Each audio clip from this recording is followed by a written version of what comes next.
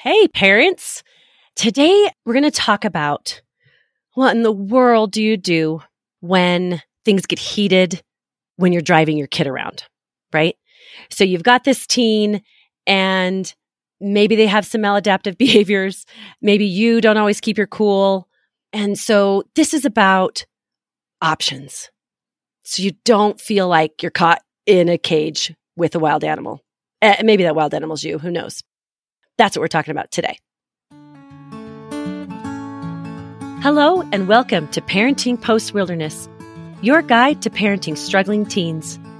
You know, sometimes teenagers make scary and heartbreaking choices. How can we parent with any kind of sense when we ourselves are so anxious and overwhelmed? I understand because I've been there and have found a new way. I'm your host, Beth Hillman, a mom of 5 boys, including a post-wilderness teen and a life coach for parents. I will guide you on how to influence lasting change by first understanding the relationship-changing power of focusing on your own behavior instead of futile attempts to control your teens. Parents, the change begins with us. Hi, parents. Today, we're going to talk about something that I hear a lot from my clients, and I have absolutely been through myself. Driving in a car with your teenager. It sounds like something so many people are doing every single minute of the day, but we're specifically talking about teens, with maladaptive behaviors and parents who are stressed, who have some post-traumatic stress going on, and everyone is freaking out, right? So I remember feeling very trapped in a car. It is like the craziest feeling. I literally felt like I had no way out. And yet I was driving the car. And so it is interesting what the brain does is it was like, it was harder for my brain to actually stop the car or make some kind of change. My brain thought the best and easiest thing was just to push through, get to the place. And it didn't go well. Did not go well. And I know many of you have had this happen and trying to figure, what do I do? What are my options? So we are going to talk about that. We're going to talk about options. I want to tell you this story because it is in concrete in my memory. So we're driving quite a ways. We're going from Idaho to Utah, and it's my Wilder kid and my toddler with me. So, of course, the Wilder kid, who's 16, 17, is in the front seat with passenger side, and then my toddler is belted in the back in his car seat. And we're driving along, and something happens. I think my toddler was crying, fussy, screaming, who knows, just doing the toddler thing. And my Wilder kid starts to get upset with him. And, it's no fun to hear a toddler scream. It isn't. But, what do you do? Right? So the Wilder kid starts getting really annoyed, super irritated, and I'm asking him, hey, could you just give him his binky? Hey, can you turn on that movie? Hey, can you pick up that book? Hey, because I'm driving. So it was really this enmeshed car ride where we are all at our wits' end because of the screaming from the toddler, but also everything is getting heightened and our patience is waning. And you start to feel like there is nowhere to go. And you're going from this cognitive brain, perhaps listening to music, but then the crying starts and you're getting elevated. I'm getting elevated. My Wilder kid's getting elevated. The toddler's getting elevated. Everyone's dysregulating, and which means they just don't have a hold on their emotions. And I started to get so mad, just fuming at my Wilder kid for not being willing to help the toddler. And by the way, he was willing. He'd handed him the binky. He'd done this. He'd done that, whatever. But at this point, he was now unwilling because none of it was helping, right?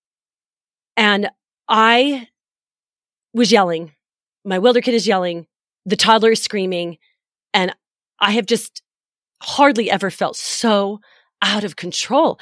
I really literally felt like I had zero options, that I was trapped in a cage. And I don't know who was the wild animal. I might have been the wild animal. My wilder kid might have been the wild animal. The toddler might have been the wild animal. But I felt like I was trapped in a cage and there were some wild animals in there. And it was just the worst. It really was the worst. And there were things I said that were very helpful. And there were things I was thinking that were really unhelpful. And, just one of those things was, I will never, ever, ever, ever, ever ride in the car with this kid again, meaning the wilder kid. That was what my brain was saying. Like, it was so painful. The whole situation was just so painful. I that was my decision. Like, I will never ride with you again, with me and the toddler and you in this car. And it just kept escalating. And I never stopped the car. I didn't do anything. And I think at one point we just kind of calmed down and, maybe my son put on his headphones. I actually don't remember because I was in such a crisis state. And I look back on that and I remember pulling into the restaurant where we were meeting our older son and just bawling to my husband, just bawling. Like, do not ever make me do that again, as if my husband had made me, which he had not. And every part of me was blaming my son, my wilder kid. Every single part of me. It was his fault. It was his impatience. Everything was his fault. And at that point, I wasn't able to cognitively realize what was my part. And that's really what I help parents come to is, okay, what was my part in that? And it was a lot. My thoughts, my feelings, my actions all led to the result. And so did my son's, right? His feelings, thoughts, actions all led to our result that we were sharing, this awful cage. So I want to talk to you about what are our options. And I think and it doesn't work in every situation, but it can work a lot when the parent is driving.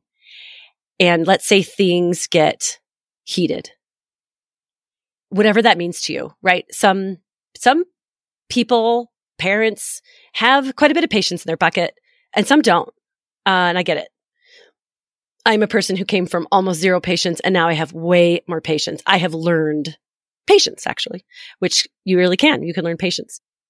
I think one of the best things you can do is before it gets crazy out of hand, you can just pull over. Did you know?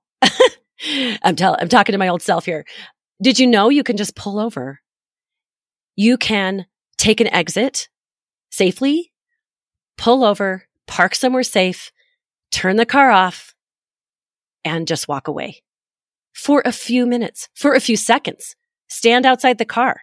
Just give everybody in the car a break.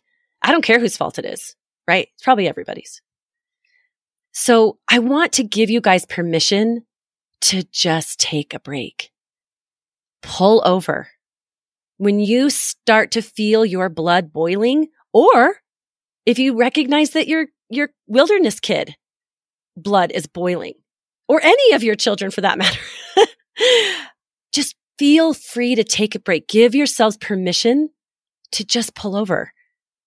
It is really important that you decide. I think you can decide this ahead of time. I think it's really important that you can decide this ahead of time and give yourself permission ahead of time to just pull over. And it's really interesting because teens, because of just child development and their brains and all the things, they're doing their own thing. They have their own agenda, just like adults. They want to play their own music. They want you to drive their friends around. They, attempt to bribe and manipulate you, and they treat you like garbage, and then they ask you to take them to Panda Express. It's a thing that they do. But you need to have your own boundaries in the car. And one of those boundaries is when things get heated by anyone, I'm going to just go ahead and pull over. I'm going to turn off the car, and I'm just going to take a 15, 30 second, 2-minute. I'm not talking about walking away from the car, right? I'm just talking about just take a break. In fact, I have a client who was just telling me she actually walked around her car like 10 times. Give yourself permission to take a break. And here's a little piece of advice. The car may not be the most awesome place to bring up kind of weighty things. If you know something triggers your kid, don't bring it up in the car. It may not be the best place. Now, that doesn't mean to say I haven't had lovely conversations with a certain kid. Maybe when we're driving to drum practice or something, I have had amazing conversations. But really feel it out. Attune to how your kid is doing. Feel that energy that they're coming up, especially on the way home from school. You have no idea how their day went. So do yourself a favor and them a favor, and do not bring up weighty things. Just wait. Wait until they have some space. Wait until you have some space. This is how we just get through this kind of tough time. And let me tell you, I actually did not drive with the two of them, the toddler and the wilderness kid, for probably a year. I just couldn't do it. That situation was so painful in my brain, even though I had a big part to play in that. I just didn't put myself back in that situation. I think that was wise. And guess what though? Now, a few years later, I take him anywhere. I would go anywhere with him. He just is so much more mature than he used to be. And same with the toddler, and same with me, turns out. So take this, see how it could fit in your situation. I know sometimes you can't pull over. I get that. But if you can, do everybody a favor. And I want you to remember, it is really about controlling yourself, controlling the situation if you can, and not control your teen. Okay, parents, you totally got this. Bye. Hey there. Thank you for joining me today. If you know a struggling parent, please share this with them. If you have any questions or want to connect with me, you can find me on Instagram at Beth Hillman Coaching or through my website, bethhillmancoaching.com. And remember, parents, the change begins with us.